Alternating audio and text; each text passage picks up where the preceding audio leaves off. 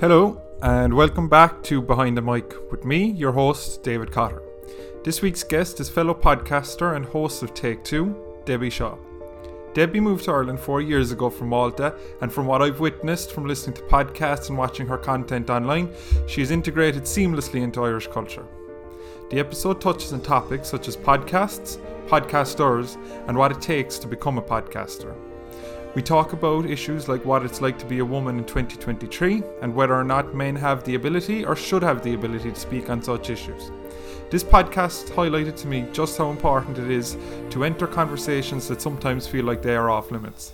While it might feel like at times like we should not, and I'm speaking as a white man here, enter into the hottest topics in the political and cultural landscape, after the last two podcasts I've recorded, I realised that it may be more necessary than I thought. On Debbie's own podcast, she doesn't shy away from any issue, and she lives by that in her everyday life. She's laser focused and determined to make her podcast one of the best, and I learned a lot from her. We will get into the episode very shortly, but again, can I ask something of you all first?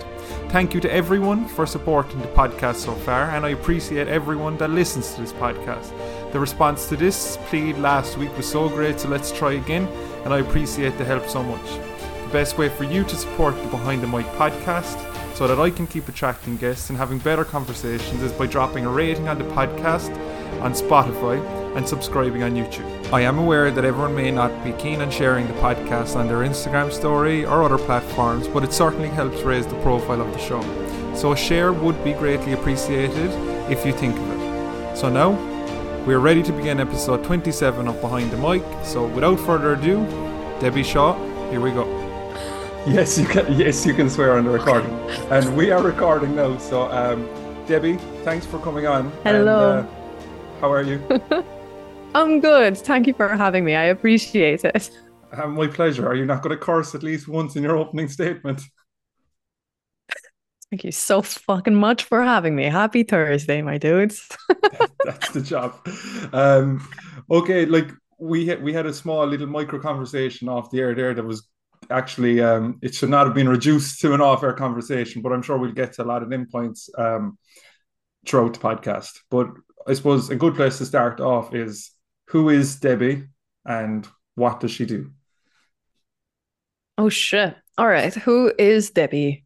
Debbie is a Malteser in Ireland, a Maltese person. Don't go around telling Maltese people that they're Maltesers. Yeah, I'll get myself in trouble with the whole fucking island if I keep saying that. So yeah, I'm Maltese. I'm in Ireland. I've been living here for around 4.5 years now. People probably throw me in the category of podcaster, which is weird, but I do host a podcast like everyone else in Dublin. So yeah, I just really like asking questions and I'm curious about everything, and I try and bring the best people on the show. Other than that, I'm a really small person, so I'm like 5'2". I don't know my blood type, unfortunately. That's not enough detail. We need more details. No. That what does they fucking need? My address. Yeah, put it out there for everyone so they can send a hate mail for all the cursing you're going to do. TikTok's enough. Thank you so much, David. We'll leave it at that. So is your podcast, what's the general theme of your podcast? I've done like a quick overview of it, and I must say that I'm like, this might be ignorant, but is English your first language? Maltese. So I'm bilingual. Yeah. So the island is bilingual itself. So we speak Maltese and English equally. So I grew up speaking English. Like when people usually compliment my English, I'm like, cheers, you have really good English too. So it's just a really different accent. And if we were to like travel back home to Malta, you would get by normally. It's just like we switch over from Maltese to English flawlessly within the same sentence. So that's basically it. Like the one thing that I struggled with, now it's a little bit easier, is saying an entire sentence in English. Usually we just bounce from Maltese to English. Like, or really? So you're actually like, oh my God, yeah, because we used to have an Irish teacher in school that used to be like that, like, and she'd say, I was going to say a full English sentence and say that's an example of it. I said jacket scarves, thank you. She used to always say, but that's a full Mm, English sentence, so that's yeah. not bouncing between anything. No, no, no. But like you do get it. It's just like we used to bounce around. Obviously, Maltese is a full language itself. So if you're speaking Maltese fully, you don't throw in English words, although it Mm. does have a very slight English influence. But casually, we do bounce around a little bit. And then it depends on the person on whether or not you're gonna throw it. There she is. I don't know if people heard the bark upstairs. Sorry about that, by the way. She's 11 months old. Well, it's like having a baby. But yeah, then it depends on whoever like comes your way. You're either speaking in English fully, Maltese, or a little bit of Minglish, we call it. And are both of your parents Maltese? Yeah. Yes, yes. So you're gonna ask about my surname, I'm assuming Shaw. Yeah. Um, uh, yeah. It's quite an English name, in fairness. So with that, around the late 1800s, I believe, it would have been a Scottish woman and an Irish man that couldn't get married because they're That's the job. Protestant and Catholic. Yeah. That's it. It's been lingering around for a long time. And they've had a lot of boys since then. So it's just the Shaw name has kept going down. But in terms of like my family tree, it's quite like I've hit all the British Isles in my DNA. Okay. But fully Maltese, it would be really embarrassing to say that I have Irish and Scottish in me at this rate. Yeah. Yeah, but all the same. I was going to ask you, what what drew you to Ireland 4 years ago? Um, I needed to get my master's degree, or I wanted to, in fairness. And this would have been around 2018 when Brexit was voted in favor to go through, but they wouldn't have finalized Brexit itself. So it was still very much in negotiation on what's going to happen and stuff. And I was like, okay, I need to stay within Europe. And I also want to I want to live in an English speaking country. So I let go of moving to the UK Hmm. and I got into Scottish universities and Irish universities. So frankly, University of Galway took a €50 deposit rather than the rest of the universities. Had a grand And I cheap was like, deposit. I got into NUIG at the time. It's University of Galway now, but I was like, lads, I guess I'm going to Galway. Like, I want my €50 back. Yeah, yeah. And so So that's yeah, it. that's basically it. Yeah. And €50 drew me to Galway.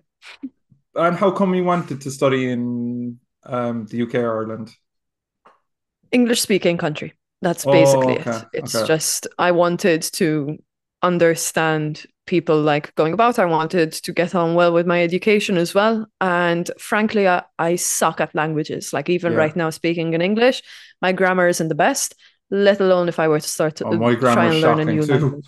Don't worry about Oh that. my God. Jesus fucking Christ. Like, I'm so shit. I would have thought that by the age of 25, my English would be fine. Like, I'm talking normally. Not really. Not really. You know No, what's the no. worst? Clipping it up for social media. Try and not look like a dumbass. Like, that's me all the time. I can't conduct a normal sentence.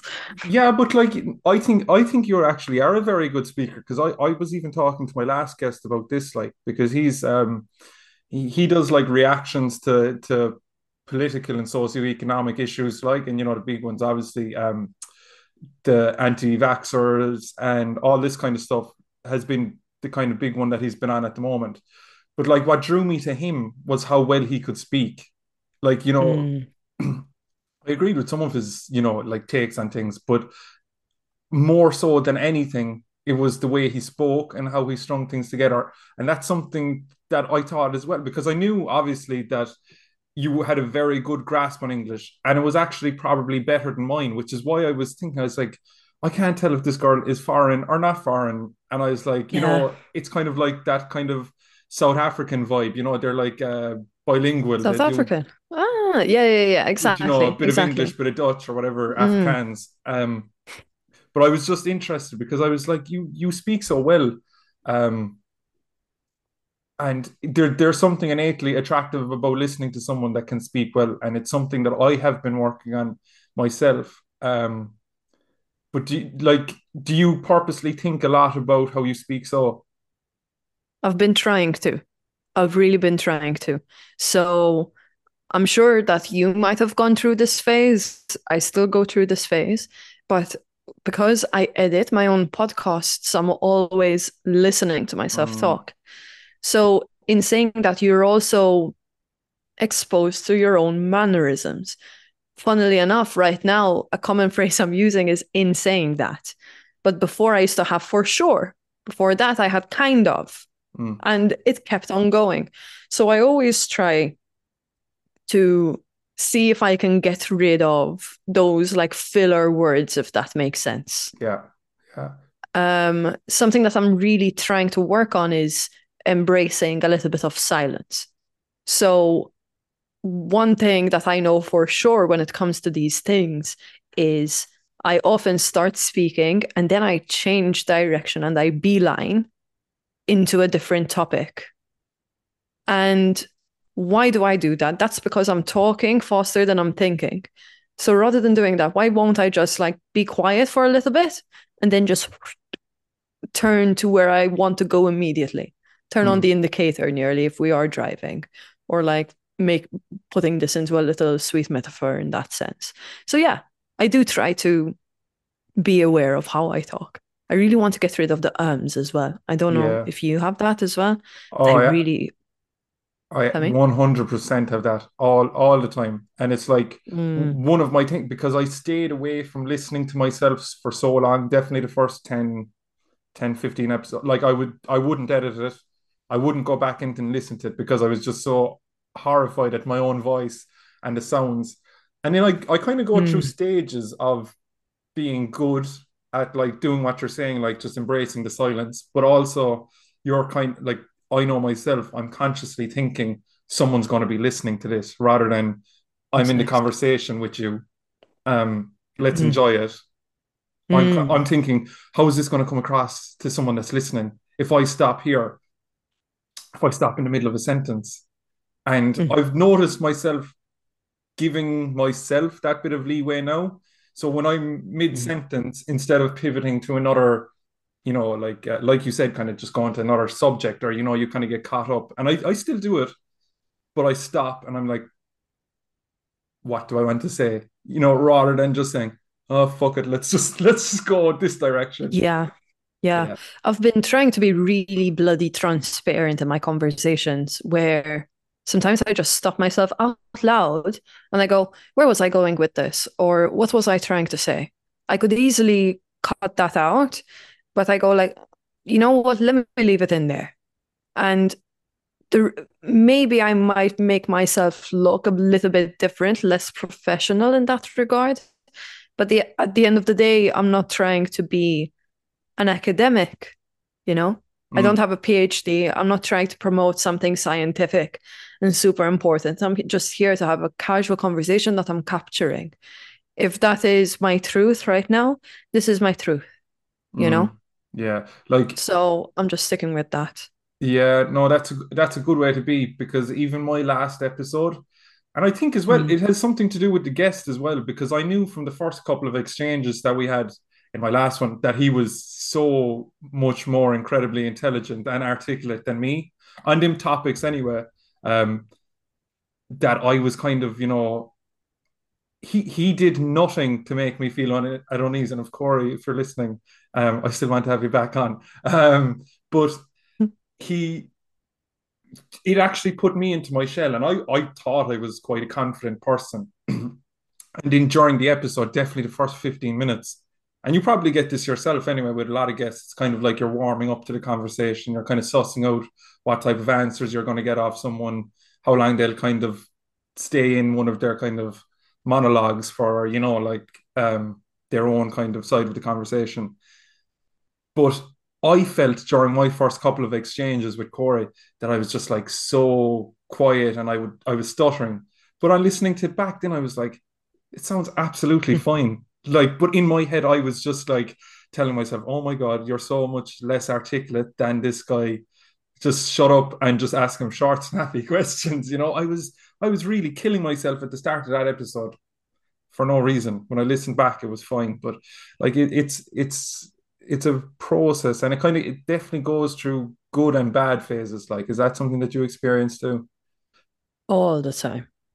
all the time, especially when it comes to like there's a difference between a guest that I am kind of not excited about, but I'm equally as passionate about the topic, if that Mm-hmm. makes sense. So like sports, sure, I can chat about it all the time.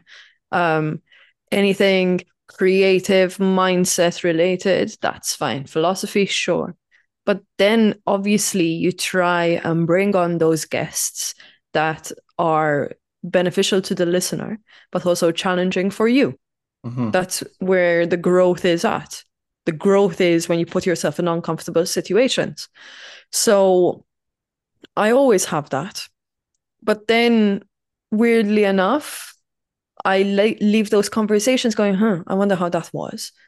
But I just leave it. So I'm not one of those people that, like, when I'm really excited about something or whatever, I don't listen back to the episode immediately. It's a Mm. really bad habit, but I probably let it linger on for a month sometimes. Why you And don't listen to your own episode right away? So no, no, no, no. And it's really not that deep. It's just I have such a backlog of episodes that I kind of go record what's going to be published next week. Like oh, literally. you've a Yeah. pipeline like really far back that you just kind of Mm, spit out. Oh, okay, yes. gotcha.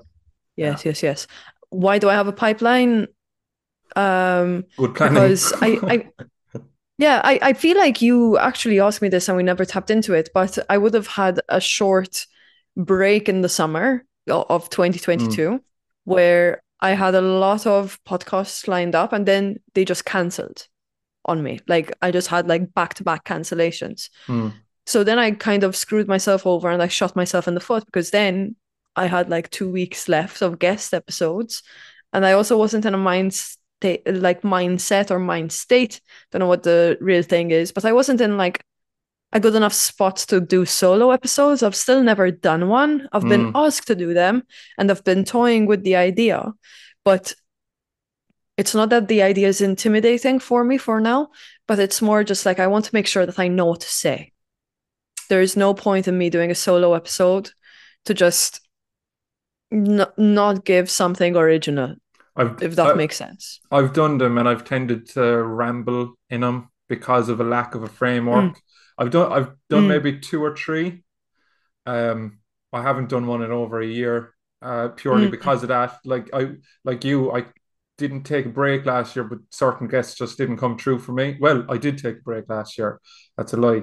But certain guests didn't come true for me. So from maybe July to November, kind of similar enough to yourself, actually, probably. Similar to me. Yeah, yeah, yeah, I exactly. think So I took people a get break busy that time of July, year or August. something. They don't get busy, David. Come on, let's be real. Yeah, The but sun's out. you know yourself that it's actually so much easier for you to probably get a fellow podcast host onto your show than the regular Joe So, or not the regular Joe So, but someone else that's you're interested in, maybe a lecturer that doesn't have a podcast, because For podcast sure. hosts For sure. know the drill. They know how hard it is to get someone on. They're so willing with their Mm, time, and like I think sometimes podcast guests like the thought of being asked the question because so rarely do they get to be figured out for themselves, because we're always asking the mm. questions, but We're always rarely does asking the anyone try to figure questions. us out. Oh, for sure, for sure. It's interesting though, because like people's curiosity lingers around for a long time. And then Mm, they usually come around like, listen, I've been listening to you for a while.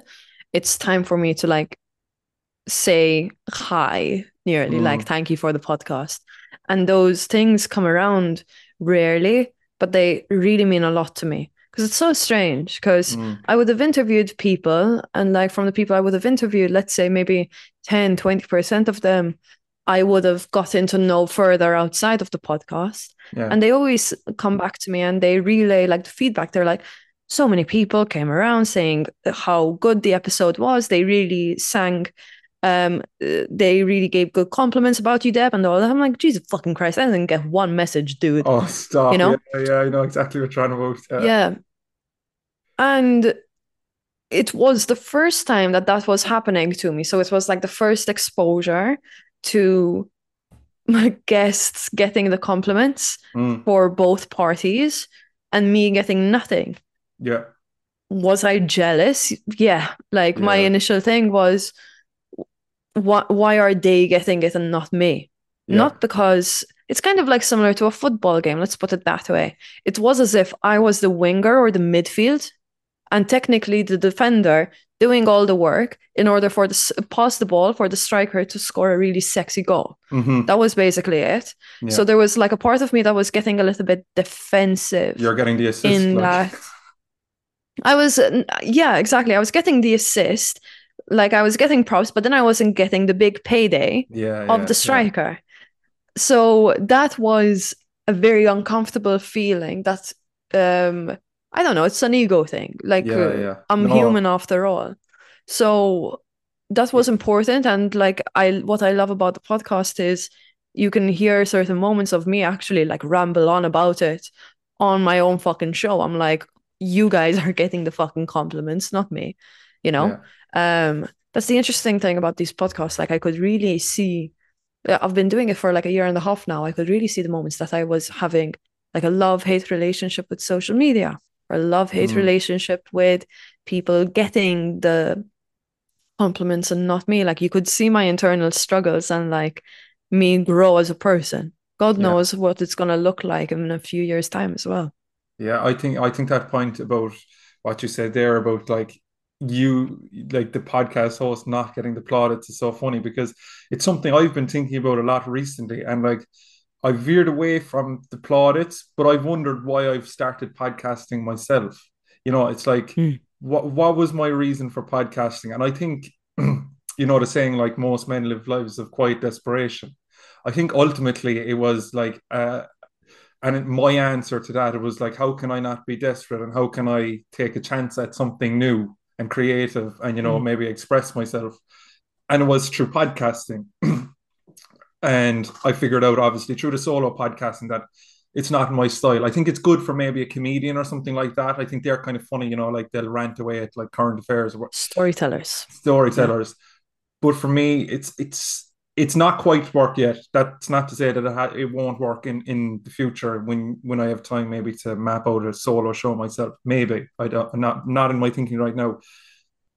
But it is very interesting because I think in a way like the reason for setting up or for starting the podcast was almost an attention grab from myself. Like because ultimately I started off my podcast was called the David Cotter experience. Half of that was not knowing what to call it and just needed to start it in the moment, and obviously copying at the end of Joe Rogan's. But it was about me. Like the title showed that it was my experience, or you were going to be experiencing a conversation that I was going to be having. And when you said there about the like not getting the plaudits, it's a funny one because you never will as a podcast host, I believe, unless you're on like a very macro scale and you're a big podcast host. But you won't really. People will talk about the episode, like they won't talk about say behind the mic as a whole. They'll say, "Oh, that Mm. episode with such and such was so good because he talked about drugs," or that episode was so good because he was vulnerable or she was vulnerable, or like that's something that needs Mm. to be talked about. It's not really like congratulations Dave or Debbie, your show is great overall. It's a that story was so good. I disagree. I would disagree with that. And the reason why I disagree is because I know that I haven't been doing this long enough, David. And once I keep showing up on people's minds and people's feeds and all that, then there's going to be a consistency. Mm. And that fucking common denominator is going to be me. And it's going to be you. I'm not saying it just for me, right? I'm saying it Yeah. for you as well. That common denominator then is going to be the person asking the questions. That's the likes of the Joe Rogans, the Lex Friedmans, Howard Stearns, Oprah. Mm. What's the fucking common denominator at the end of the day? It's them. Mm. So, but it's the time that it takes, right? Yeah, yeah. So when you put that into context, it's like the reason why I disagree is because right now, yes, it's the few guests that are coming on that are getting it. But slowly, they're going to be like, I liked the episode with, for example, Shawnee Smith. I liked the episode with Dara Fleming. But I also saw that she interviewed this guy that Dara also knows. And like, then it starts piecing together. And that was like probably one of Joe Rogan's successes, was the fact that he started interviewing everyone to a point, because he had more than a weekly episode. He had fucking 3 a week. Of course, you're going to end up fucking talking to everyone that's important. Yeah, Of course, the episode number is going to go out, and then it's going to be you. So that's the only reason why I disagree. Just because once you start hitting the 100 episode mark, the 200, the 300, then they're gonna say like, oh, this one's fucking real. Like, this one isn't going anywhere.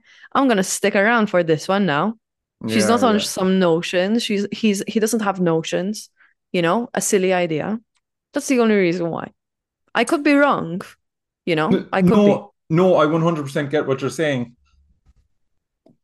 But I think maybe it's like an instant gratification thing for me. Like, it's like I presumed that everyone was going to be like, "Oh, Dave's the man." Like, he's pulling out a podcast. When in actual fact, they were probably saying the opposite at the beginning. They're like, "What the fuck is he doing with himself now?" 100%. He's always doing something outlandish and out of the ordinary. But there is an element that, to an extent, I think certain podcast hosts are the star of the show, but I think other podcast hosts are an incredible vehicle to a story. Like, yes, like, to me, because when I listen to Joe Rogan now, before I would have listened to Joe Rogan for Joe Rogan, but I think the more I begin to like analyze like Joe Rogan's style and some of his shortcomings, I will now listen to Joe Rogan for his guest, which is the opposite to the way I would have started listening to him. Like, my thing when I was maybe 6 or 7 years ago was Joe Rogan's the man because I love his interviewing style. Maybe that's just my mindset changing. But now my favorite interviewer is Stephen Bartlett, the Diary of a CEO. I just think he asks such good questions. His type of guest is probably more up my alley now. I kind of like the guests he is on. He has soccer players and things like that. But Joe Rogan, for me, sometimes I just see shortcomings in how he understands issues and stuff like that. And this isn't like the anti-vax thing or, like any of that stuff. Like, I continue to listen to Joe Rogan, but it's more for his guests. And I still class him as like, my godfather of podcasting. But it's funny how my kind of, who I actually probably started podcasting because of, has, through my own podcasting journey, I've fallen less in love with, and I've kind of switched because I now view it as kind of more of an art form that I'm kind of learning from and taking pieces from. Do you have that kind of, way of thinking about anyone? Or yeah. So I completely agree with that. And honestly, David, it would have probably been alarming if the only person you would have looked up to in the podcasting space is Rogan. That's a beautiful thing. And that's the reason for all these podcasts is it's not just one person that you should look up to. You're supposed to create your own style. No one is ever going to replace Joe Rogan. No one ever. Because at the end of the day, this is a conversation that you're having with people. So it's about creating your own one and learning from people. And like, if you don't like what he does here, you don't do it. You learn it. So yeah, it would have been alarming if it's just one person. And in fairness, a lot of people do go like, oh, I want to be the next Joe Rogan. I'm like, you're not going to be the next one. Like, fucking cheesy as shit. But he's the only one.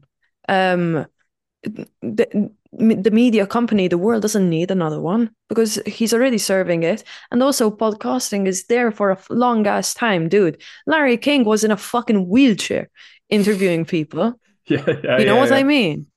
Rogan can do it until he fucking dies, and he will, and he should, because it's class. In terms of styles and people that I look up to, I study Rogan a little bit in terms of, I learned how to shut up because of him.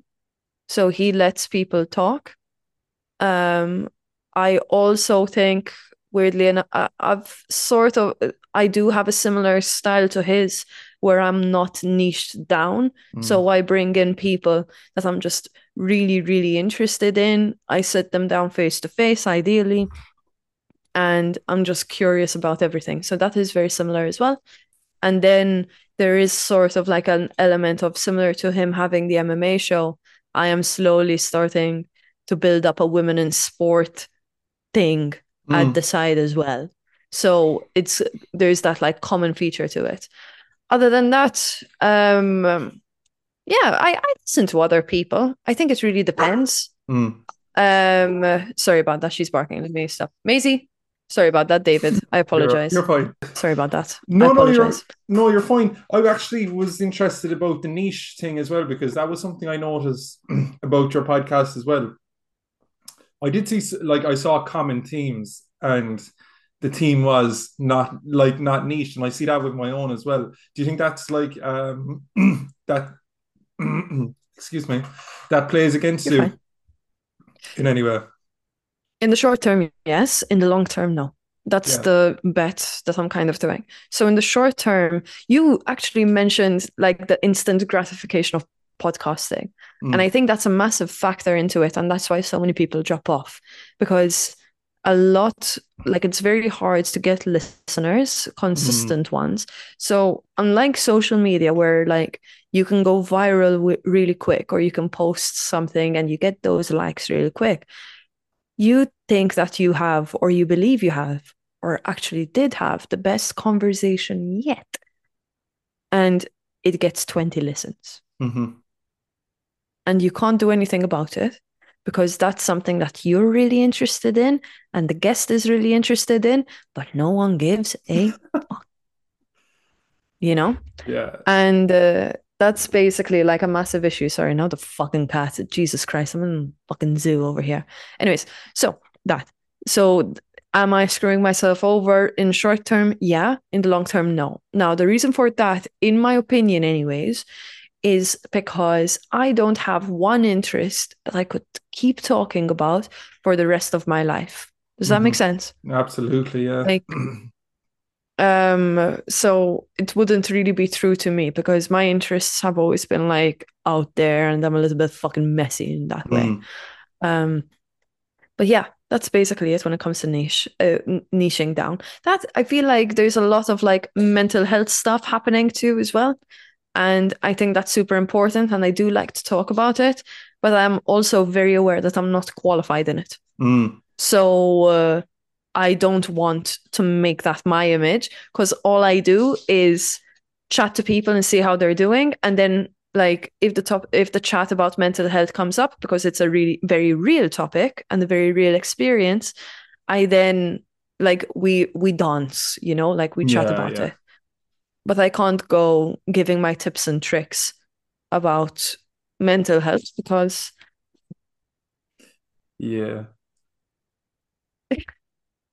that's the job. There she is. That's the job.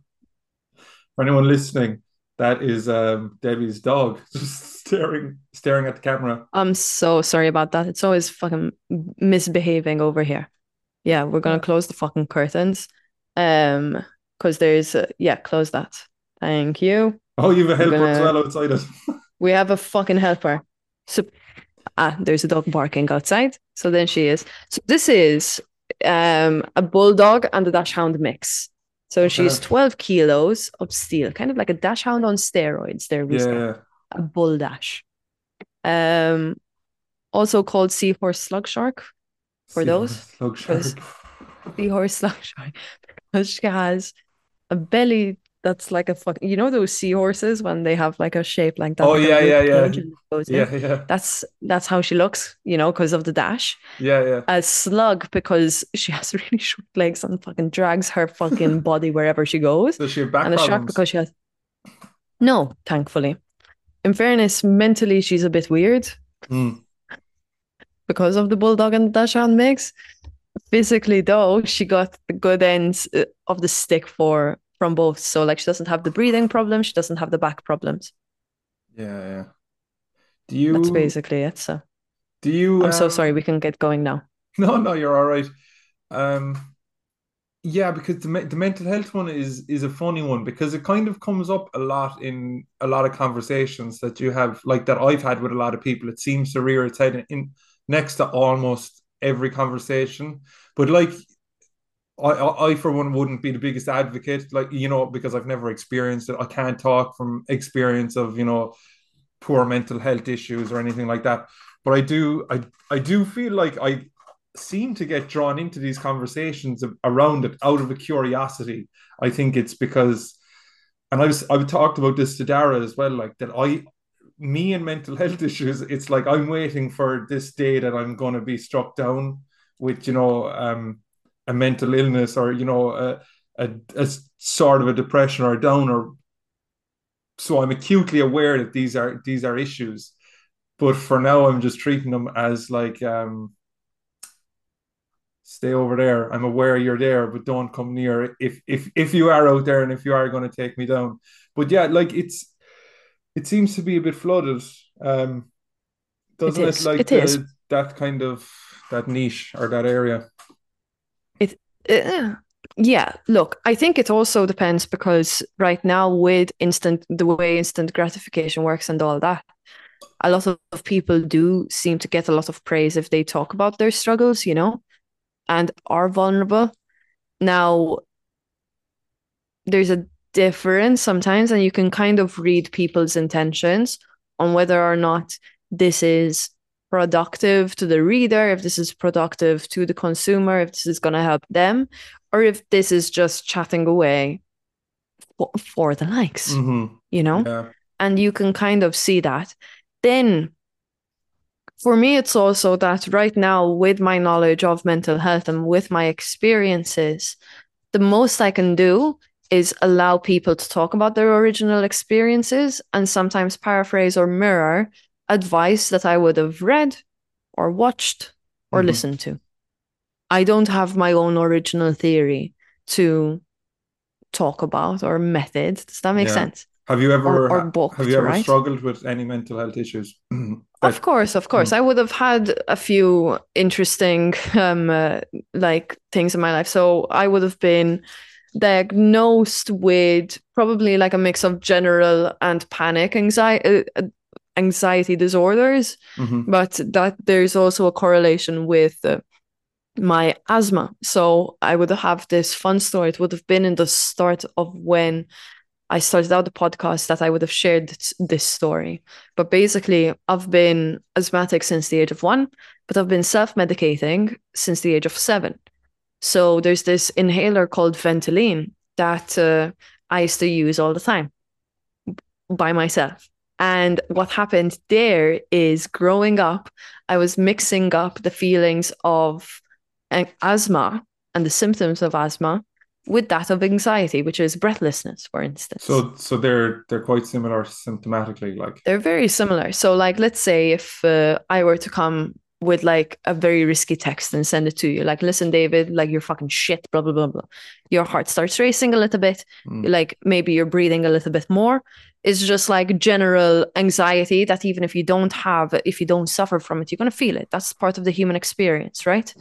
So I was having that and I thought that that was an asthma symptom. So I was then over medicating on asthma. So I was like puffing away 4 times in one moment, multiple times a day between the ages of 7 to 21. So then at the age of 21, then now the way doctors describe it now is it was kind of like I was inhaling cocaine to my heart Jesus. multiple times. And with that, then Can't imagine one that'd be time, very good for the panic attack. nah, exactly. So then what happened one fine day when I was in Galway, I couldn't get out of bed. Like literally, I couldn't get out of bed because just my alarm went off and my heart started racing because I had to go to work. Literally, that was it. But like I couldn't. So then that happened. Long story short, I got to hospital and they told me that I was addicted to my inhaler, like an absolute loser. You were Literally, like addicted to your inhaler. addicted to my fucking inhaler. Some people have some really cool comeback stories. I was addicted to And heroin, you didn't, opioids, meth. No, for me, it's Ventolin. so you So yeah, but did, like, how many times a day would you take the inhaler so to become addicted to I it? was probably taking it like, I was going so I was pressing it 4 times Yeah. and using it maybe like 3 times a day. So 4, 8, 12. So that was like 12 shots. But But you also were remember ultimately you were 7 to using it when 21. you weren't supposed to be using it. Yeah, exactly. That's basically it. So Okay. that was happening. And that just comes with like independence. Like it wasn't a parenting thing. It was a Debbie thing because I've always been left to my own devices, if that Hmm. makes sense. It's just an accident. It's like came. So yeah, then that happened, and then they took the Ventolin away from me, put me on a different type of steroid that I'm still on right now, which is like a preventative for asthma. Hmm. But I was also put on antidepressants, and I was also put on, what was I put on? A really scary medicine called Singular. It's an asthma medication. It's a pill because obviously I still have asthma, but that gave me hallucinations. Hmm. So that's a really long story short. I kind of gave you a year and a half and put it into Yeah. that. But I'm not on medication anymore. I just I'm a massive advocate for using medication and like being aware of what you put into your body in terms Yeah. of medicines and stuff. I'm not anti them whatsoever. Whatsoever. I'm on Panadols all the time. Like I use them, but the one mistake I did was with Singular, so with that asthma medication, I didn't read the side effects on the Mm. leaflet. I did question my doctor in saying that I had too much medicine on my plate, and he said it's grand, you know. But in reality, I really should have read the side effects because it was right there. It was suicidal ideations, hallucinations, depression. I have no idea how the fuck this medicine went to market. But And it didn't go that far, did it, to them side effects with suicidal ideation? yes, yes, yes. Oh, it So it did. went there. So within a week of using that medicine, I was full on having some really weird, horrible, and really scary and graphic thoughts. But I also like I remember like going into a sheer panic, David, and I closed my eyes and my body floated up. So Yeah. my body floated up and I looked down at myself and I was wearing a rugby colored top that was black and white with the Guinness logo on it. That Mm. was like what my brain created. That was basically it. And then I opened my eyes, and obviously I'm not fucking wearing that. Um, and that like creeped me out. And then we went on Google really quick, and it just like all the Google search results over there were just talking about these mental health side effects of this like medicine, which is Singular. So after that, I called. Obviously, I got off it and all that kind of stuff. And since then, I've just like it kind of left a bad taste in my mouth in Mm. general for like that sort of stuff. Obviously, it was my experience. However, a lot of people have had that experience with the asthma meds. So the mental health side effects and all that. But yeah, that's basically it. But now it's like we're all good, you know. I hope, Yeah. anyways. Do you It's just think like, yeah, tell me. do you think that you're an intense person in general? Because I heard you saying in one of your episodes, this was another one, I actually only just caught the start of it, but you said that I, and I think I might even be quoting you here. I don't even think I'm paraphrasing or paraquoting you. It was like, if I have a video to edit, I will not go to bed. I will stay awake for 12 hours straight until I get it finished. Is there Oh like fuck yeah. an excessiveness and an intenseness in your personality anyway? Mm, yes. Yes. I I am a very sarcastic person and I'm a very silly person, Mm. but I'm the most serious one. Yeah. And one thing that a lot of my friends kind of do say about me is that I jump back and forth from that really quickly. So they don't know. It's not even that they don't know which side of Debbie it's gonna be, but it's kind of like, oh shit, we're serious now. Oh, we're not. Oh, we're serious again. So I am kind of like that. Am I excessive in that regard? Yeah. So when it comes to like my intensity, Yeah. But like Yeah. Look, it might I can't. it Yeah. might rear its head in different ways. Like you mightn't be intense talking to me now, but when you get your head Mm. down doing your podcast, you might be intense. That's how it might, Yeah, like for, show itself. for me, it's like, okay. So, like, the way my character is that I try and give my all to everything, if that makes sense. So, I am very It does, serious but I can't say about I what I experience the do. same. Yeah, but like I'm very serious about like what I do and all that kind of stuff. So like let's say this podcast right now, right? My dog is fucking off the hanger. Piss me it it irritates me because I know that I can do better, but Mm. there's shit happening that's out of my control that I'm not happy about. Does that make sense? Yeah, yeah, yeah. So I want everything to be good that I can control. Hmm. That's literally it. So, if I'm editing a podcast, so like I've had this a lot of the time when it comes to it, where it's like, Deb, you need to post more clips, quantity rather than quality. I'm like, yeah, but I'm not gonna fucking post shit content either. Does Mm. that make sense? Yeah, So I am a little bit like that. I am for sure. I can't say I'm not. yeah. What, like, because I've seen your content and it's very well done. What would constitute shit content for you? Would it be anything other than what you already post? We'll say that quality of work. Okay.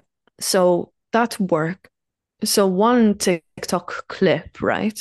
Depending on the guest, depending on the way they talk and whatnot, could take like a 30-second clip could take between 30 to 40 minutes. And the reason for that is I treat short form content as its own piece of work.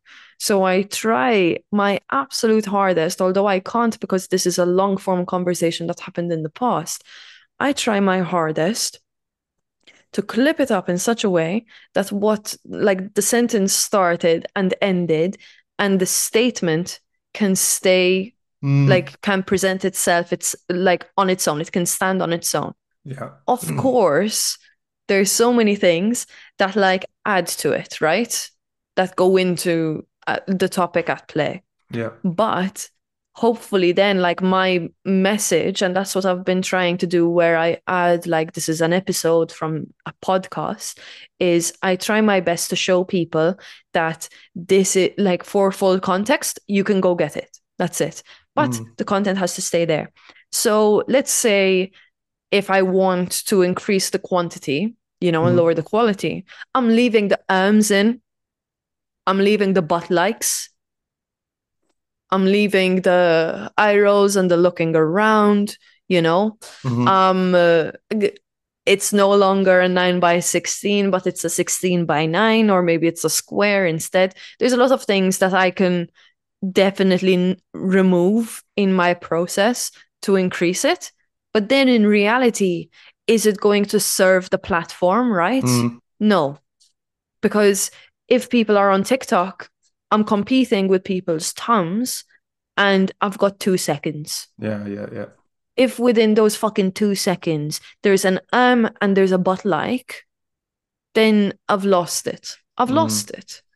And there's no point, I find it anyways, that there's no point in me leaving those in, gaining time, yes, although rather than having 40 minutes and I've got like one really good clip that can get me maybe 20,000 views or 10,000 or fucking 200, God knows who, Hmm. God knows what will happen. Let's be real here. Yeah, yeah. I'd rather have one good clip than have all of these ones and then it has 2 views Hmm. or 0. Hmm. If I can't serve people with the podcast, at least I want to fucking serve them with a 30-second clip. Does That's that make sense? yeah, that's so interesting. Yeah, because I personally go for the quantity approach because I Mm, I hate editing. That it's the bane of my life. Like I absolutely hate it's a it. pain. And I've talked to so many people. But for me, I can't wait for the day that I can offload it to Oh someone my on God. Upwork or something like that's my like hallelujah moment. Yeah. But The moment that the I podcast feel gets like monetized, I'm sending it there.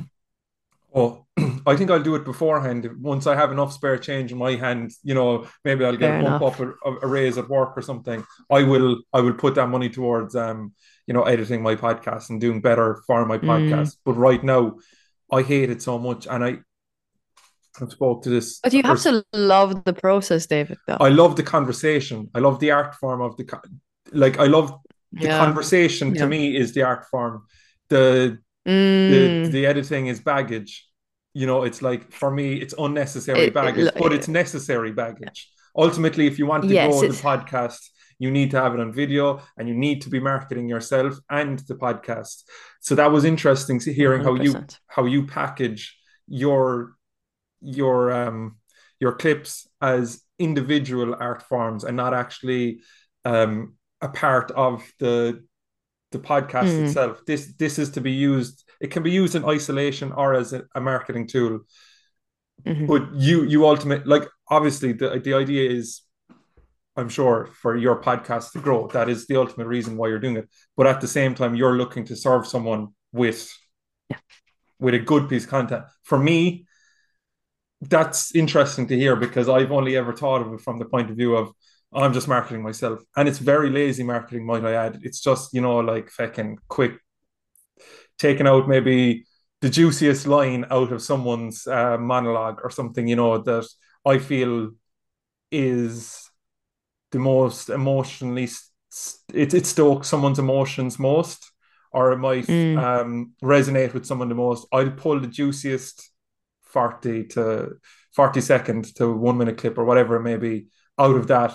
But like you said, then I'm a victim to the buts, the ams, the uhs, like, because I'm not Mm. editing them out. I'm just doing this because it's part of the podcast. Like, I have to do it, if unless I want to get fucking 10 listens from my mother, my father, and like, whoever listens to my podcast, like the 10 people that are, the OGs, like, Yeah, um, yeah, yeah, the OGs. Look, I think it's also when it comes to me as well, it's like my editing has improved and the clips have improved. So now it's also like there's no going back. I'm not gonna be lazy with it because yeah, then I'll be publicly lazy with it too. yeah. So yeah, in saying that, look, I do agree. And like whatever works for you. And it's also just like at the end of the day, this is not life or death. Mm, It's really fucking not. It's not that deep. So it's if it serves you enough, then fucking good, you yeah. know? I also work in this fucking field. So like I'm doing this all the time. I'm at my laptop all the time. Mm-hmm. If I'm not editing a clip, I'm editing something for someone else. So I don't know. It would be very similar. You know what the comparison would be?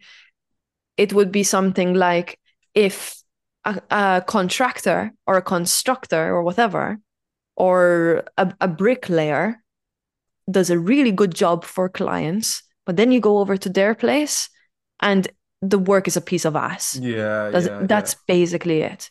So for me, that's like where I'm at in my life, where if I'm doing good work for other people, I I'm gonna do good work for me too. Mm-hmm. Does Yeah, that yeah, make yeah, sense? yeah, yeah. It takes a lot of fucking time. But yeah, that's basically it, in fairness. You're gonna have, if you ever have to offload your editing, which you probably will at I'm some gonna be a point. bitch, aren't I? Yeah, I'm just gonna say, you're gonna be Yeah, a nightmare to I'm gonna deal be a with. bitch. Fucking hell. No, look, in fairness, that's a fucking common topic that comes up all the time. It's like I know that someone like I can give them all the ways I edit and it can be done. But I think for me, it's just I think they just have to do a different style when it comes Yeah, around. yeah. It's like um not because I know that they can't do a better job than me, because they definitely can. But ideally, it's a different style, so that something else is being brought to the table. Because then there's two people editing. It's me and someone else. Mm. So that's basically it. Yeah, yeah, yeah, yeah. Would you say, so that with your podcast, you serve yourself or you serve your audience? I serve myself. Yeah, I think I do too. I serve myself in a way that I haven't been doing this long enough to know who the audience is, if that makes sense. Mm-hmm. So it's not like I have a rough idea slowly as more time goes along, but um I feel like me serving me will help others Yeah. and will serve the audience eventually, right? Yeah. I think it would be weird. I'm sure there are days where I'm just like, yeah, this will really help someone else. Maybe not me, but it will really help someone else. When I start the conversation, I always try and reflect and go, how can I make this the best one yet for me Mm-hmm. and for someone listening to it?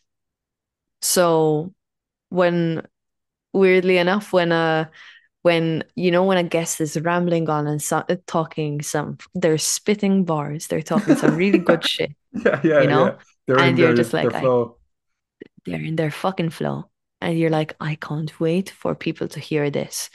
My first trail of thought isn't wow, like whoa, so cool, I love this, I'm your biggest fan. It is like it is other people at the end of the day, but yeah, it is to serve me. Isn't it like, yeah, that's unreal. And the thing is, like, we experience the flow, like most conversations, like you're going to hit a point in the conversation where you're like, whoa, holy shit, like I'm on autopilot now, or you're on autopilot, and it's Mm, connecting. Obviously that's harder to do through Zoom,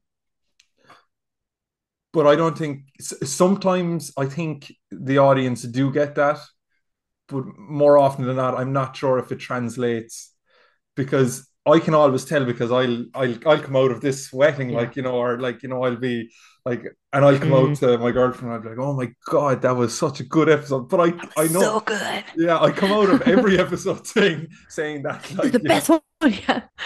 that was I wonder unreal. how many calories podcasters lose from having a conversation.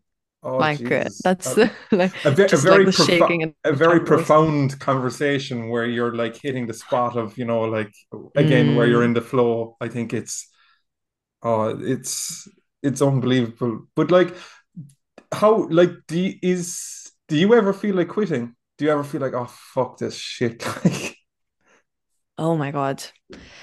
Like, if yeah. you don't say all the time, I'll start crying. Yeah. No, look, I do think of that, like I think more than just like quitting, I think of, is this worth it? Mm, You know? So I don't question my love for it. I don't question whether or not this is a good thing. D- do I question if I'm gonna get to where I want to be or where I think I am meant to be? Of course, you question it. But I think that comes with the human experience, that comes with self doubt. I think yeah. that comes with even an 18-year-old walking into an interview for their first job ever. D- doubt is part of life. Mm, So, yeah, of course, I feel it.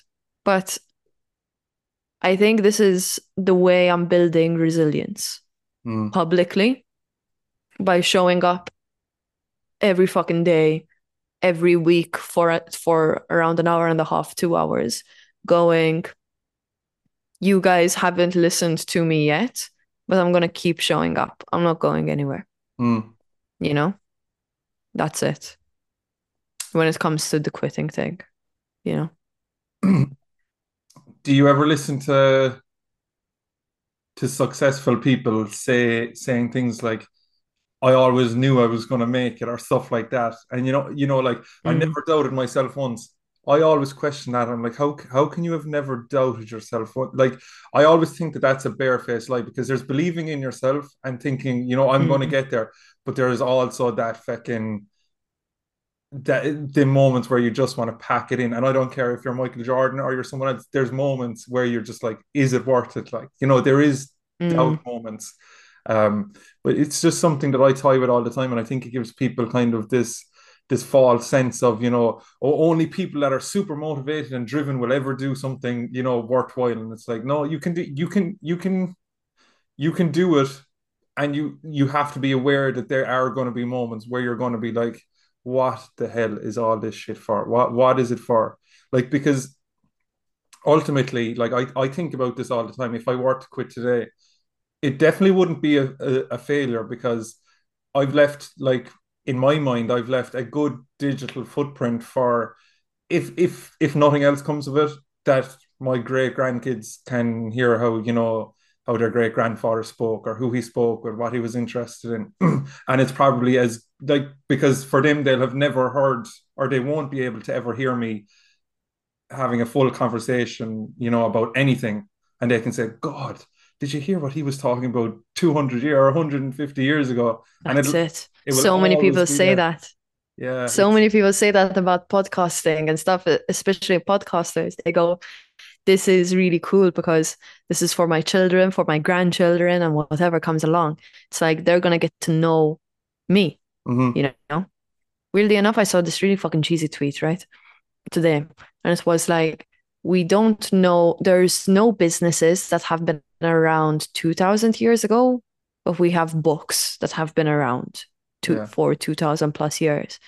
And it's like, shit, yeah, you're right. Like, hopefully this is only gonna be like, who knows what the fuck it's gonna be in 100 years time, man. Yeah. Like probably a microchip. Mm. Not even a hard drive that I buy so many of. That's like 100 euros. Yesterday I had to buy a USB stick, right? Mm. 10 years ago, that was like for fucking what? 5 gigabytes, you're looking at around 20 euros, if not more. A Yeah. 32 gigabyte USB stick is 7 euros. Yeah. Well, I actually think, like, ultimately what we're doing now, the art form that we're creating, like the podcast game, Mm. it's very similar. Like, and I, like, in no way do I well, I do mean that they're kind of equal, but like the likes of the Stoics, like Marcus Aurelius, these were people that Mm. spoke openly, or in his case, he didn't. He just wrote them down. He didn't, like, Yeah, it remains to be seen whether he wanted them to be published or not.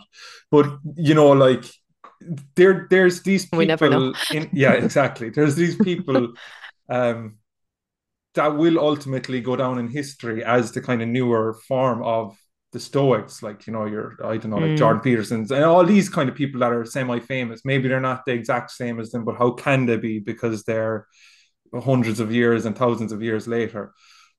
Mm. But, like, I think when we're talking about what our podcasts will be, to a much lower level, unless, like, our podcasts blow up someday and they become really big, they will be a low level of, a digital creator will be the equivalent to a small time, author. And, like, it Yes. digresses as you go further back, which is kind of a funny thought because I've never thought of myself as creative, or like you probably have, because you kind of like messing around with the videos and stuff like that. But it's, Mess yeah, around. you I fuck love about that. with your videos. You and your stupid fucking Premiere Pro. Like, Do you I love it. do you think that you are special? Yeah. In what way? I think I'm different in the way that I ask my questions. Everyone's I different though. think everyone's different. Yeah. But are you I special? do, in a fucking way. Yeah. Like, and what I mean by that, you and your fucking water. No, but what the reason why I think I am special is not in a I am better than. So I really hope people aren't getting that about me, that I think I am better than other people in that Come down off regard. your high horse, bitch. Yeah. I am not on my high horse. I am not on any horse whatsoever, actually.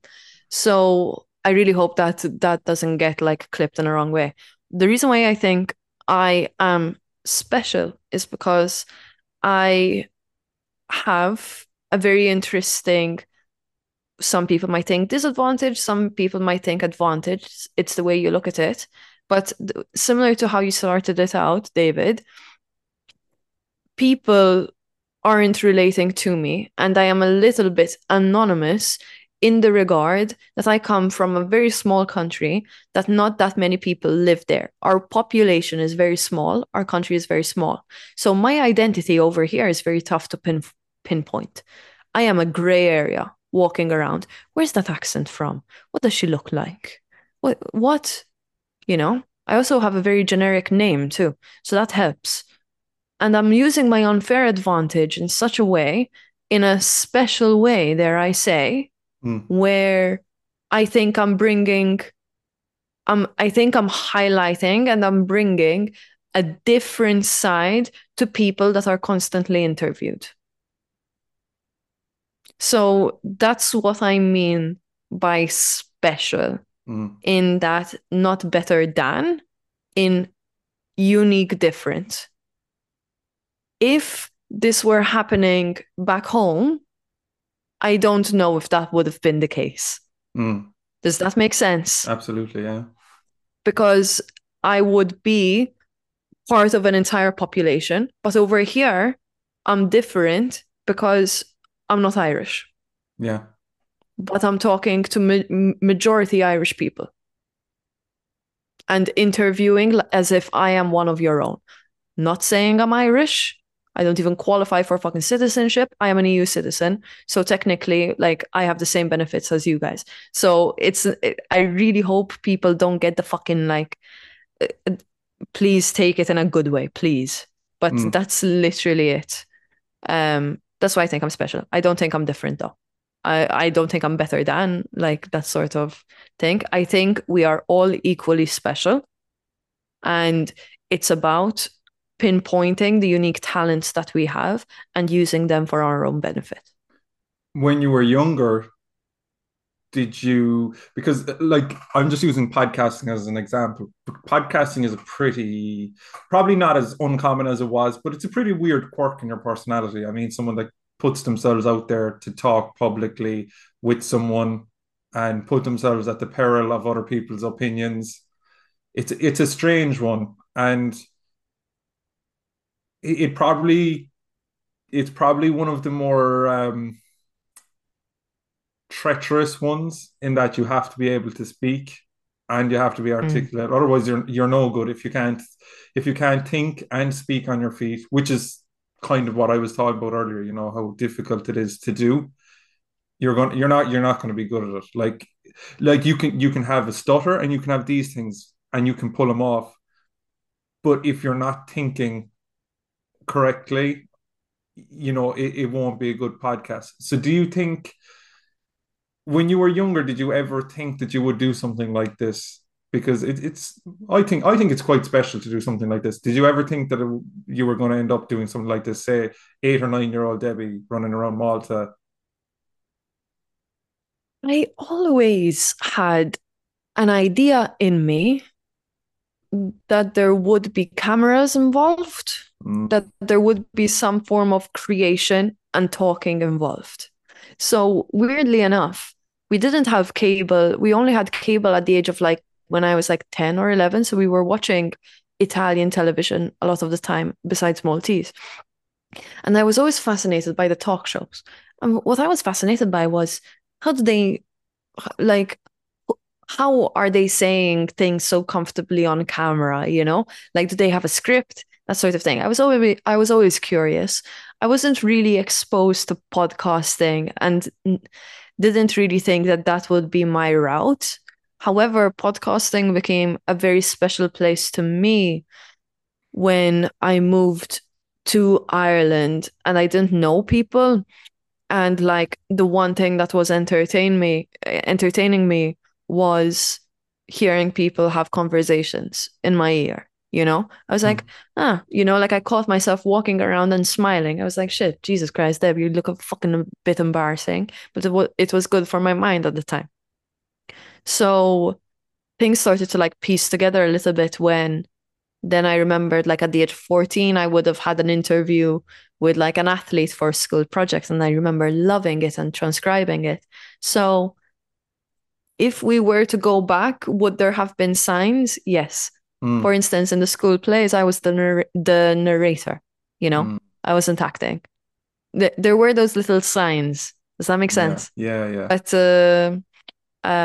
yeah, like, I wouldn't have thought that I would be asking people questions on camera for fun, but I do think I would have had something journalistic Mm, or communications related.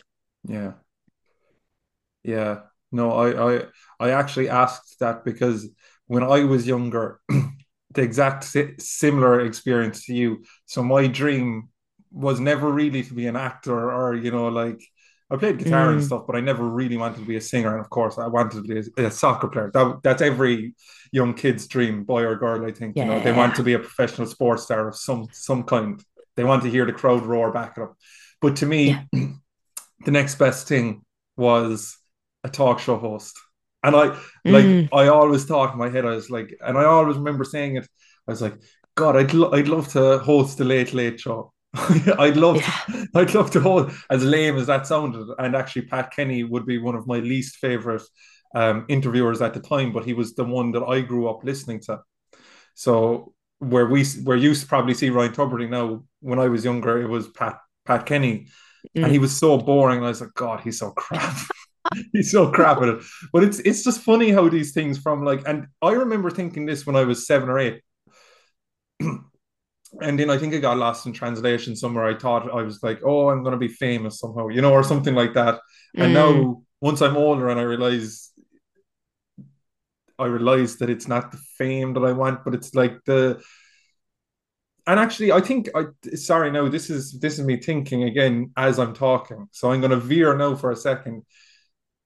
I think when I started the podcast, I was expecting instant gratification. I was expecting people to crawl to me and say, "Whoa, you're so good. You're putting yourself out there." I was expecting thousands of listens. Within weeks, everyone's going to be listening because Late I'm Late Show is yours, man. yeah, the Late Late Show. We fucked Ryan Tuberty off, and Fuck now it's Ryan. David.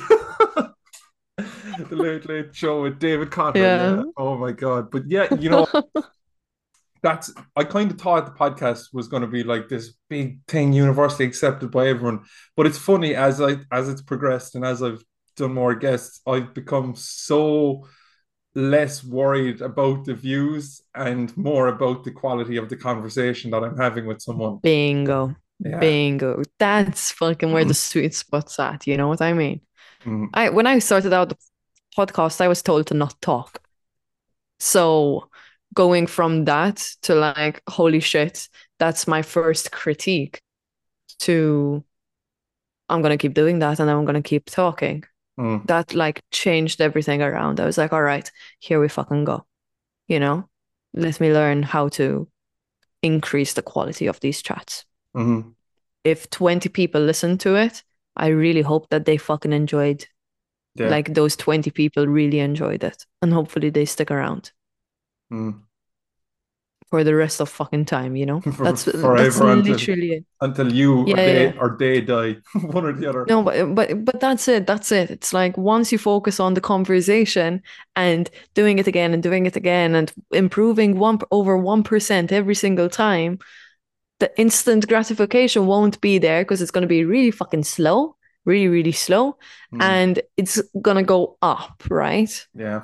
If something were to go from like 20 million, 20 listens to a million, imagine how difficult it is, right? If you had like a one hit podcast episode, imagine after that, it goes right back fucking down to 20. I had that I with wouldn't. one of my episodes got thousands of listens, and Mm, it was one of my first ones. And I'm not people probably know which one it was, but I was like, oh my God, is this what it's going to be like? I was like, I'm so popular, but it was the story. It was the story, and a talk about a stark drop off. I was like, what the hell have I done here? I was like, I've really rubbed people up the wrong way since my last episode, but literally. It's tough, eh? because I presumed, because I think, yeah, it was one of my first ones, and we'll say the first 3 or 4 drop, like it started off way better than what it is now, dropped, and then this one, and it just like I was like, oh my God, people have really loved my show, like, but it was the story. It was the story in the show, but yeah, it was that It's was so tough. that was Like, probably the worst thing that ever happened to me at the start, because I was just given this yeah, massive false like kind of idea massive of one. what was going to happen. No. It's horrible. Like I'm so glad I never really had that.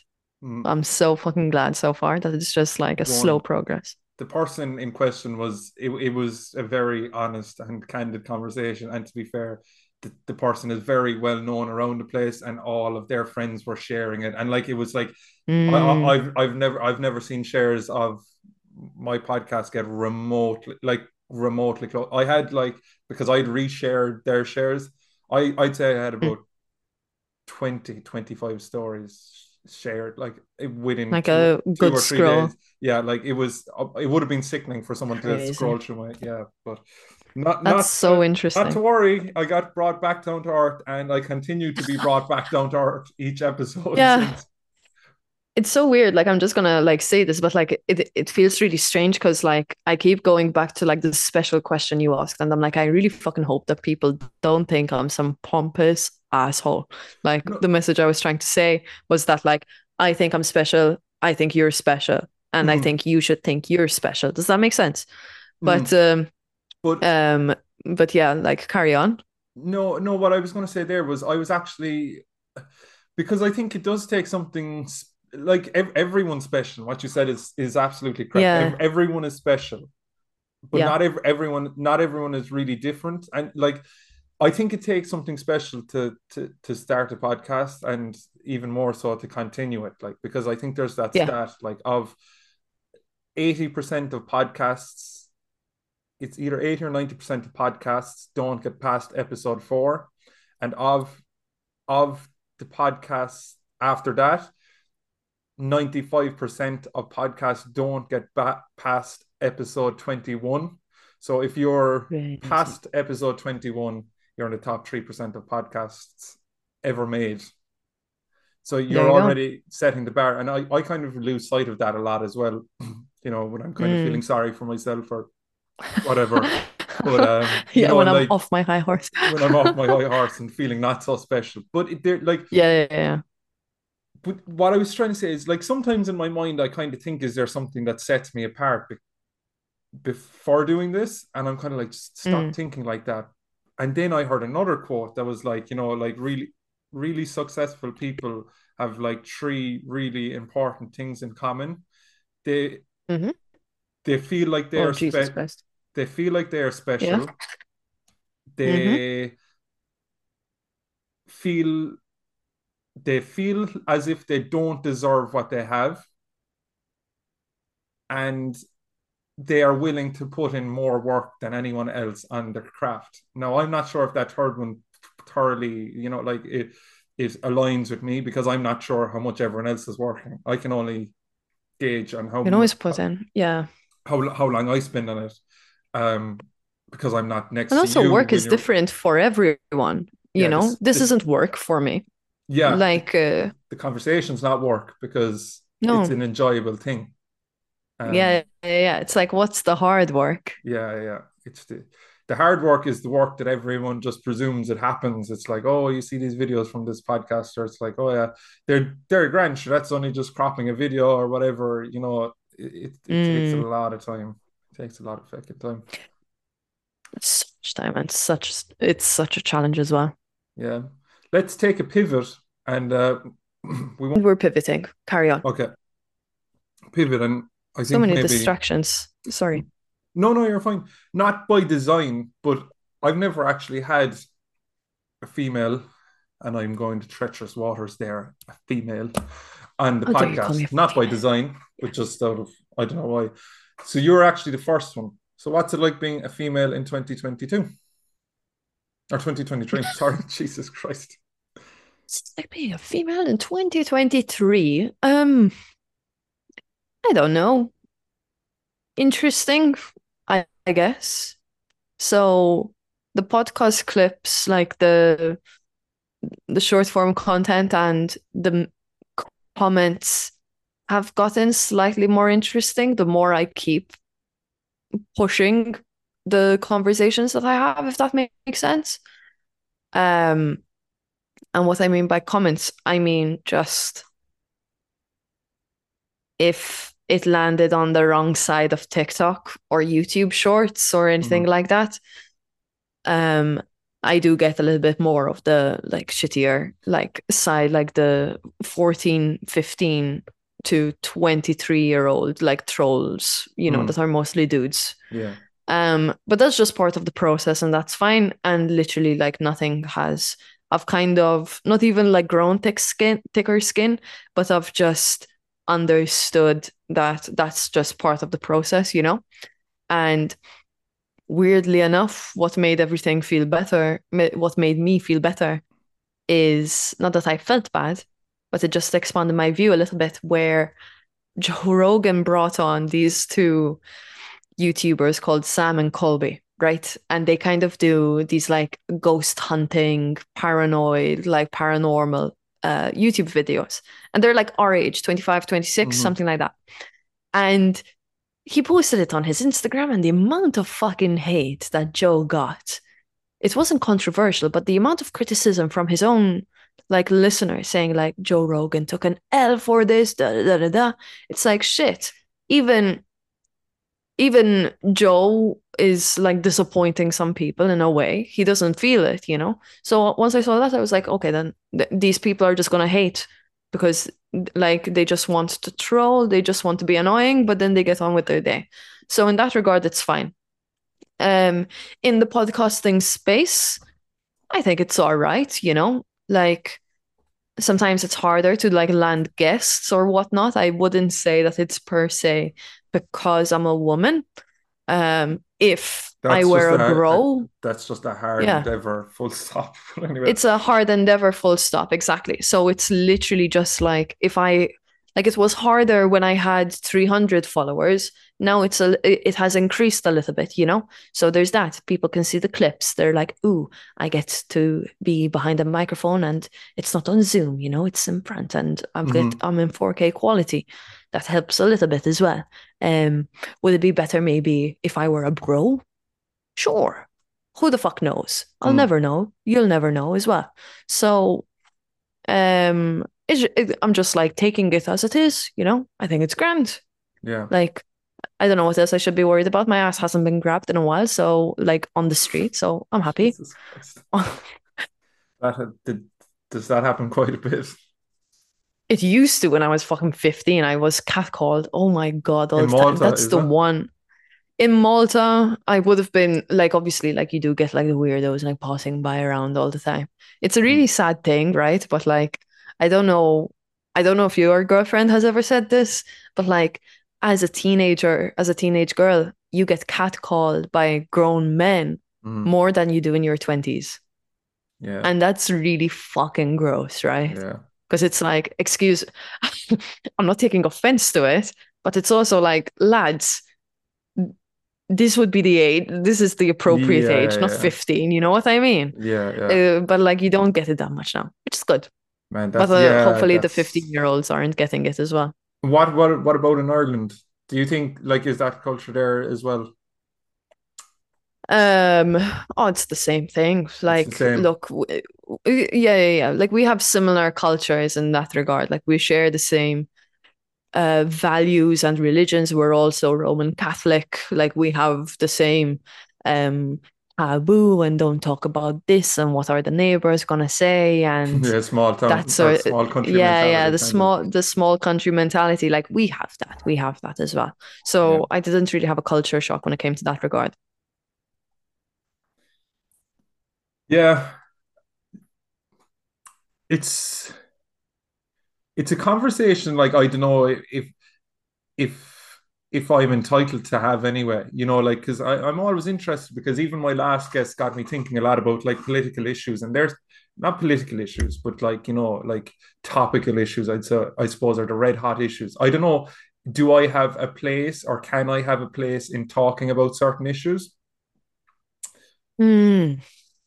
Like, look, it's a tough one. So, for instance, for me, I would have gotten a little bit of shtick recently with the women in sport clips that I've been putting out, which I have been a little bit unapologetic for. And it has mostly been dudes coming back, Do they have a place to talk about women in sports and the way female athletes have been advertised? No. Could you still, because value, like freedom of speech? Yes, Mm-hmm. of course. Talk about it. If if it affects you, and if like the thing is, when it comes to like this whole female stuff and whatnot, I don't think much about it because I can't change much. Does that Mm. make sense? Mm. Um, I really can't change it. So it's not even about adaptation. It's more just like I am not an activist at heart, too. Mm. There's no ounce of Greta Thunberg in me where like Yeah. I'm not a protester, I'm not a confrontational person, You're an and all that artist. kind of stuff. I'm a conversationalist, You're dare a I say. creator. You're a I'm creator. a creator. I create the clickbait. I am not the clickbait. But in like I don't really make much of it. Do I think that lads have a seat at the table when it comes to this sort of stuff? Of course. Am I qualified to say that? No. um, like, let's be fucking But I'm honest. gonna say it anyway. I'm gonna say it anyway. And that's why I think I'm not special. Does that make sense though? It's Yeah, yeah. literally just like I would like the more fucking seats at the table to discuss what you're worried about, discuss what you're curious about, Mm. Like let's discuss everything in a really nice way so that I understand the human experience better. Yeah, yeah. So I Well, would it, have gotten like tell me. Yeah. mm, no, I was just gonna say like this. This is where I'm coming from. I think I'm gonna kind of not shy away from the conversations as much because I wouldn't say I have strong opinion like you. I wouldn't have strong opinions. I'm not an activist type of person, but when there's issues that are constantly in the news, like trans Mm. issues, female issues, like these are always in the news. So I think we probably like, and I actually probably may male issues are something that are seem to be rearing their heads a lot, and white male issues in particular, because they feel like they have no voice at the moment, and I think that's why the rise of like, and I was speaking about this to my last guest about the red pill ideologies with Andrew Tate, and to a certain extent like Jordan Peterson's narrative now has gone kind of poisonous. um I'm gonna pull up a screenshot that's really fucking good when it comes to this because I think your listeners would really fucking appreciate this, and it's on the topic of the Andrew Tate one. And it's along the lines of how we consume social media, right? And why these things work well. I didn't mean to interrupt you. no, I no, you're never fine. usually do.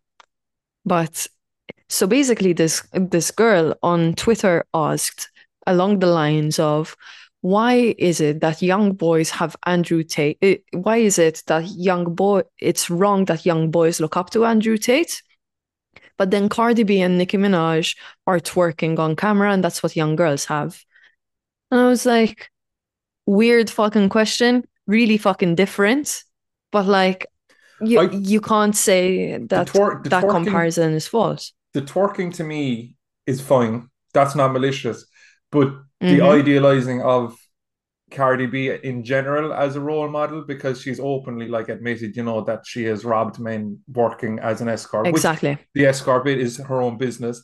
But if you're robbing men, that is an offense. Like that's a shitty thing to do to someone, whether That's you're very bad. whether you're Exactly. doing it, Yeah. whatever you're doing. Now, So context is key as well. Yes, say that. Carry so on. that is dangerous, idealizing someone that does the wrong thing. And we know, we I think Mm, universally, even if you ask criminals, is it right or wrong to steal someone, it's different to mm. feeding your family. It's not like a mother stealing a loaf of bread from a shop to feed her kids. Exactly. That's it. But then it's also just like understanding sometimes I'm not sticking up for Cardi B whatsoever. You But fucker. I need to make sure. But um it's also understanding in context sometimes where like people do certain things for money and when they're Mm. like so that's the way she fucking approached it. Was it fucking good? Of course not. If she got caught by the police in that moment in time, did she like should she have gone through the fucking process and Mm. whatever and go to court? Yes. Now, this was the response of of two people that I'd like to highlight. So then someone said, it's absolutely okay for Andrew Tate to encourage young boys to be strong, not to treat women like inferior beings, though, and set these guys up for a lifetime of dysfunctional relationships, which is very fucking true. Mm-hmm. The thing with Andrew Tate was he was giving them really good, like, hard work lessons and all that kind of stuff. But he was going about it that women are fucking property. Interestingly enough, right now he's behind bars for a business that, if he didn't have women, wouldn't have been a thing. Mm-hmm. Let's be real. Then someone else responded to that tweet and said, it's called fallacy of false equivalence and logic. It appeals to base emotions and not to reason. It bypasses the hard work of thinking. It is what works on social media to drive passion or engagement. Yeah. So, what this person said, basically, and that's what really hit me, and it kind of like changed the way I perceived people and how they consume social media, is the bit where he talks about bypassing the hard work of thinking and appealing to people's emotions and not to reason. Mm. And then you go about it and you start thinking like back a little bit further and whatnot. A lot of successful leaders, whether they were good or not, even in the history books, the one thing, even if they were really fucking bad, they got people's emotions. You know, they did something in their speeches and whatever it may fucking be that hardwired someone to go, I'm not gonna reason here. He's right. Mm-hmm. She's right. I will follow him, her. You know, it's like kind of like a messiah type shit. Yeah, it's like a cult leader. Bingo. That's it. And it's so interesting to see these people and how they go about it and see these people follow them, right? Yeah. You know? It's exactly what I was, well, this is what I think. It's exactly what I was speaking to you about earlier about the speech. Why do I like people, how they talk straight away? Like, I'm caught on someone by how they talk, how they use English. You listen to Andrew Tate talk, you're like, Jesus Christ, this man is so eloquent in what he's saying. He's, you know, like, his speech is so good. You listen to, and he can fool you then. You know, he can say anything, you're under his spell. So did Adolf Hitler. He shouted and, you know, like, shouted out these commands and everyone listened to him. Jordan Peterson now speaks in a way that, whether he's saying something good or bad, and this is what drew me to him when I was younger, was how good he was at speaking. And he could talk utter fucking shit. He could ask what, you know, like, one of the famous things he's being mocked about now at the moment is, what do you mean by is, and what do you mean by belongs, and like, he just asks a lot of stupid questions about the meaning of words, you know. Oh yeah, he does do that. He Like does. the He says, definition "Well, of, what do you mean by the environment, and what do you mean by the climate?" You know, because there's so many meanings, and everyone, you know, like, there are so many meanings. he can ramble away about that, you know, like, or even some shit talk. He can do that, and I will still listen to him. Now, I don't agree with as much as I used to with Jordan Peterson anymore, and that's one of the kind of things that I'm kind of upset about. It's a good thing, though. Yeah, look, it's okay to be upset about it, but it's like, you know what, the really fucking fun thing about being a human is that ideally you don't agree with someone 100%, but ideally you keep fucking talking to them. And right now we live in a time where entertaining a conversation with someone that is somewhat like so in terms of like reputation standards is shunned. Yeah. And it's like, why? And that is why we have seen such an increase in red pill content, because these people are having questions, and instead of allowing them a seat at the table, if they're going to be like well behaved, and this goes on both fucking extremes, please know, this isn't just for one thing. Give them a fucking seat at the table. Let them listen. Let them listen. Let them ask questions. Greet their questions with love. Respond in an equal way, not in a fucking belittling way, which is really fucking closed off. And I'm not saying you'll change their mind, because that's not up to you to change people's minds. A lot of people go about thinking that there's some fucking Gandhi or Mother Teresa saying that, like, I am going to be the one that changes them. No, you're not. They're going to be the one that changes them. But you treating people with kindness and allowing them to fucking listen and not belittle them is where it's at. If they're going to take the piss, that's a different story then, you know? And that's where social media has a little bit of a flaw, but it's also really interesting, right? Because before these types of interesting conversations, let's say if we were having this discussion in an auditorium, right? And there's 100 seats at the table. People wouldn't be as aligned to say such mean shit, because that means they would have to stand up and stand behind their words, rather than now they don't. But then again, if we were to keep that same metaphor, if someone is then constantly yelling and ruining the peace there and being mean for no reason, then that's where like the security steps in, hopefully the social media platforms, and not shun, but deal with every situation differently. That's it. It really is that fucking simple. That's very interesting as well, what you say about like listening to them, and that's so true. And like if you even just think about movies, okay, you look at the villains in movies, and you look at the Joker, you look at the bad guy in the Incredibles movie.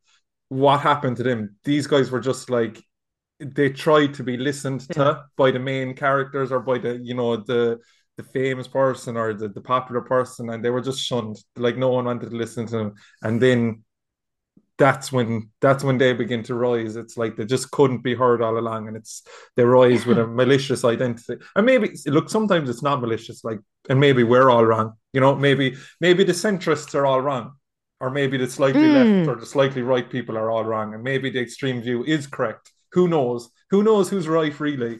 But it does everyone thinks they're right, and everyone thinks that their thoughts are themselves. Like everyone thinks that their beliefs. How do you not think this about this? How do you not think no, this? Yeah. And if you challenge that belief, they feel like you're challenging them, when in reality your belief is sure it's in your brain, but like where the fuck is it? Go like find me that belief. You can't. So that's why people like are so defensive. And it's conversations like this that hopefully like set stuff up. The opportunities are there for the middle ground. They are there. And I do think that it is a very massive silent majority, but it's the very small, loud minorities that are getting that. But at the end of the day, that's the way media works. Media, like, there's that story where a newspaper company every Wednesday were only giving like good news. It was like a good newspaper, right? Their sales every Wednesday went down. People don't like the good news. They say they hate the bad news, but they're the ones scrolling on it, That's the way the human mind works. That's the brain. But yeah, it's an interesting one. I think it's just about promoting independent thought. I can't wait. That's like the exciting thing. Just promote independent thought. And that's why Joe Rogan has stood for a very long time, Although no matter how hard people keep trying to say, oh, he's a right wing and all that kind of stuff. Which he's not. Like if you actually listen to him, he's not at all. If you actually listen to him and all that kind of stuff, you would know that this dude just wants to fucking learn about everything. Of course, he's in his 50s, so he also has ideas from personal experience that he knows have helped him and all that kind of stuff too. So we carry our own, not even personal baggage, but our own personal experience with us. Yeah. And hopefully we share it in such a way. No, I think you're 100% right. And I meant to say to you earlier when you were talking about Joe Rogan there as well, Joe Rogan's strong, like the reason Joe Rogan has become big is because he's never listened to the haters that have told him, don't have Alex Jones on, or don't have so and so on. It's like he has always just said, I'm doing this because I like this person, because I know them personally. if we're giving out about some Joe Rogan shouldn't have Yeah. so this dickhead or that dickhead on because they have an opinion on this one thing that we don't like that they don't have an opinion on. It's like, Yeah, don't listen to it. what? It's like I disagree with my mother over a lot of things, but I can't say like, get her out of my life. I do not listen to my mother. It's like, what? We're social beings after all. It's like, I'm sure if We we get are. deep into something, I'm going to disagree with you with it about Yeah. probably, let's say 20% for argument's sake, but that does Yeah, not mean yeah, that I yeah. should remove you from my podcast playlist, or something if I dislike Hmm. one of your episodes. Yeah, It's, yeah, yeah. That's it. That's literally it. It's like we are social beings after all. And once you remove that factor from like your life or our lives or people's lives, then that's where fucking shit gets really scary. And would I say that we're a generation that are cutting people off like it's no other? I wouldn't know, because I think that deserves statistics. But I also know that we've heard all the stories of like witches, people that they said were witches were being burned, or people that had a different skin tone were treated differently. Isn't that a similar version to it? mm, It's not our generation, it's a human thing. The yeah. unfortunate thing is that we know better. Mm, And I'm not saying we haven't learned from history, because we have, because those things don't happen that much. We can't say it doesn't happen at all, it doesn't happen that much. But it's just changed versions, we're digging at people with this little thing, with the mm. Instagram followers and all that. Yeah, and here's the thing: if the political, social, and economic landscape isn't completely unrecognizable in 100 years, that should be a sure sign of a lack of progress. If it doesn't look completely different, because that's progress is change. It's like we believe that the founding fathers of America were like outlandishly racist or and stuff like. I'm just saying, like, for example, this is kind of what people are saying online, Mm. but that's just because we've progressed so much. What they were doing in their time was, there was atrocities, of course, but what they did was, start a democracy like no other, we'll say, for example. And I'm sure in another 100 years' time, they're going to look back on 2022 or 2020 as, oh my God, they were barbarians, what they were doing, and that's Mm. progress. Like, if they're not looking back on us like we're barbarians or, in so many years, that is not progress. So, Exactly, exactly. I think the identity, like the element of like the human identity, is slowly being peeled back, mm, and a lot of people are holding on to it, which is very fair. yeah. But like, look, if we were to look at history, like, yeah, the people that have been somewhat safe of said things would be the white straight Mm-hmm. males. Unfortunately, look, that's the fucking, like, if you were to look at the lists of presidents, if you were to look at like a lot of like the head of fucking companies, it's there. Yeah. But is it is it your fault, David, Yeah. that I didn't get a pay rise? Mm, No, yeah. it's not your fault. Yeah. It's And not. I've thought about that too. And I think the problem for white males is the outliers. The white male, the outliers is, and God Almighty, like, it's not a bad thing. I'm so happy that there's so many heads of companies that are white males, yada yada, yada. But like, we are the victims of our own outliers in society, like, because most white men aren't CEOs, most white men aren't killing themselves more than any other, like, most men are just average, like me and like other white men, but we have to listen to it too. And but Mm, I don't think yeah, anyone should feel the guilt of their forefathers, like, or anything like that, because that's like, generational guilt is not good for anyone, like, yeah. I think no one should feel guilty. I think it's more just identifying the wrong mm, and going, it will never happen again, right? yeah, So yeah, that's yeah. basically it. And I think that's the message that a few people on the left are trying to say, like, recognize your privilege. Mm-hmm. That's what they're trying to say. And it's that defensiveness of, what do you mean privilege? I'm not privileged and all that. It's like, yeah, Mm.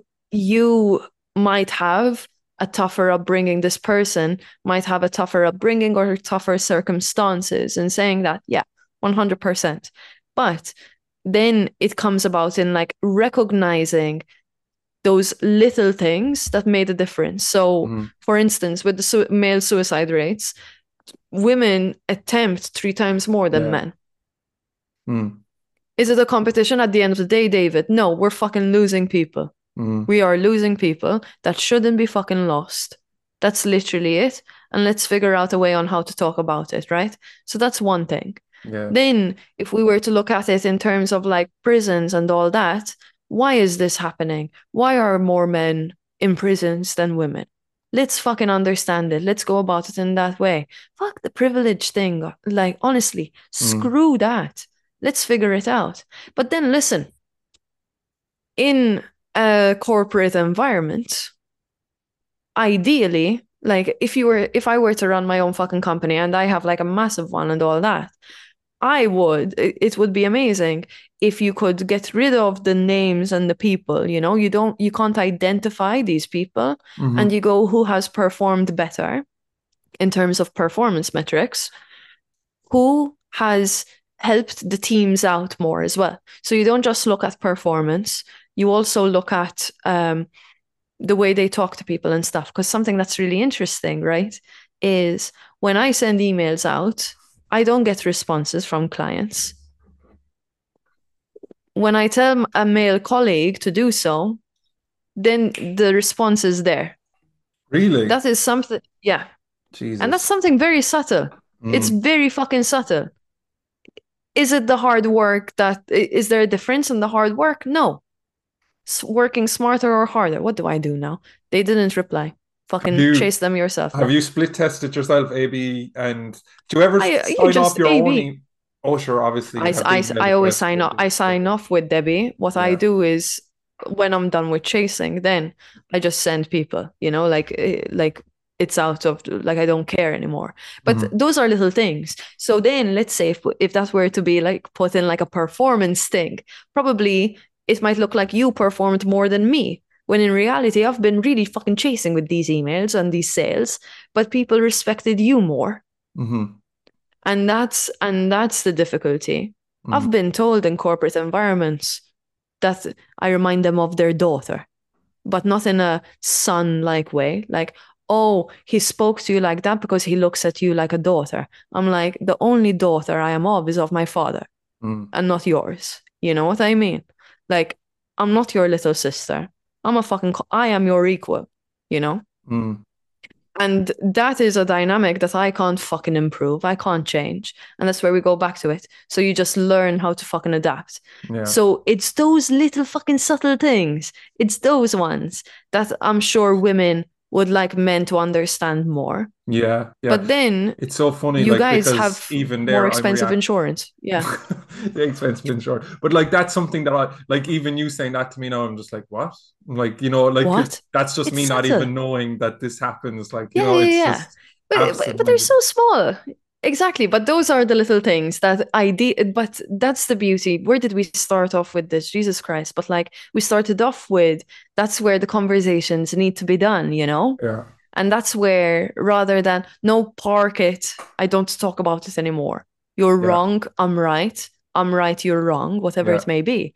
Welcome it. Let's flirt with the topic. Yeah. That's it. It's It's like, funny, like, because I probably, like, I'm 6'3", nearly 6'4", like, so I will rarely, like, be like, obviously, like, exposed to any issues even shorter men might have, like ordering a drink. I will nearly always be, if I'm not first, I will be third or fourth. Like, if it's a crowded bar, I can put my hand over you someone. at back. I can exercise my right to my altitude and just like I love that. tenor over the counter, like, Yeah, but yeah, yeah. it's like them small little things, like, um it's so funny now that you're saying them. Like I have small little quirks or perks to being tall, but that's Yeah. what I would have seen him as. I wouldn't have seen him as being a man. But then again, But look, how would I it know? comes back. How would you know? And also, it comes back to the topic of being special and how I said about these unfair advantages that we all have. We all have them, you know, and people have used them. And I hopefully you do use them, or else it will be a waste. Of course I So do. it's just under. There you go. You know, if David asks for a vodka coke, most likely it looks like a shot glass and his like massive hands like towering over you and something. Yeah, yeah. Um, And that's then a, some small that's girl at the bar turns around and says, "I was before you. before you. I was That's before a you." privilege. I'll be like, "Yeah, okay, Privilege bye. these I'm stupid out of men here." don't understand. God, he's Fucking such a nudge her dickhead. off with like, Yeah. I love it. I fucking love it. Oh my Yeah. God. So, anyways, let's wrap it up, Debbie. We could like the thing is I could go for another hour here, but I'm just aware that people will probably be tuning off and tuning out Yeah. because, like I said, we're probably in flow right now, but the people might not be in Yeah. flow with us. So, Debbie, I'm not special enough for you're not for special at 3 hours. all. You're the one takeaway I want you to take away from this podcast is you're not fucking special. Don't ever think you are. Thank you. Thank Okay. you for putting me in my place and off my high horse. Debbie, what are you going to give my audience as a going home token, or how are you going to give them a small piece of advice that might help them in their lives, in their creative journeys, in their creative pursuits, or in just their everyday life? Show up for yourself and have the hardest thing that you need to do in your day serve you and be for you. And also, you're special. You are not. Thank you very much, Debbie. It's been a pleasure. Thank you so much. Ciao, ciao, everyone. I really appreciate it. Bye bye.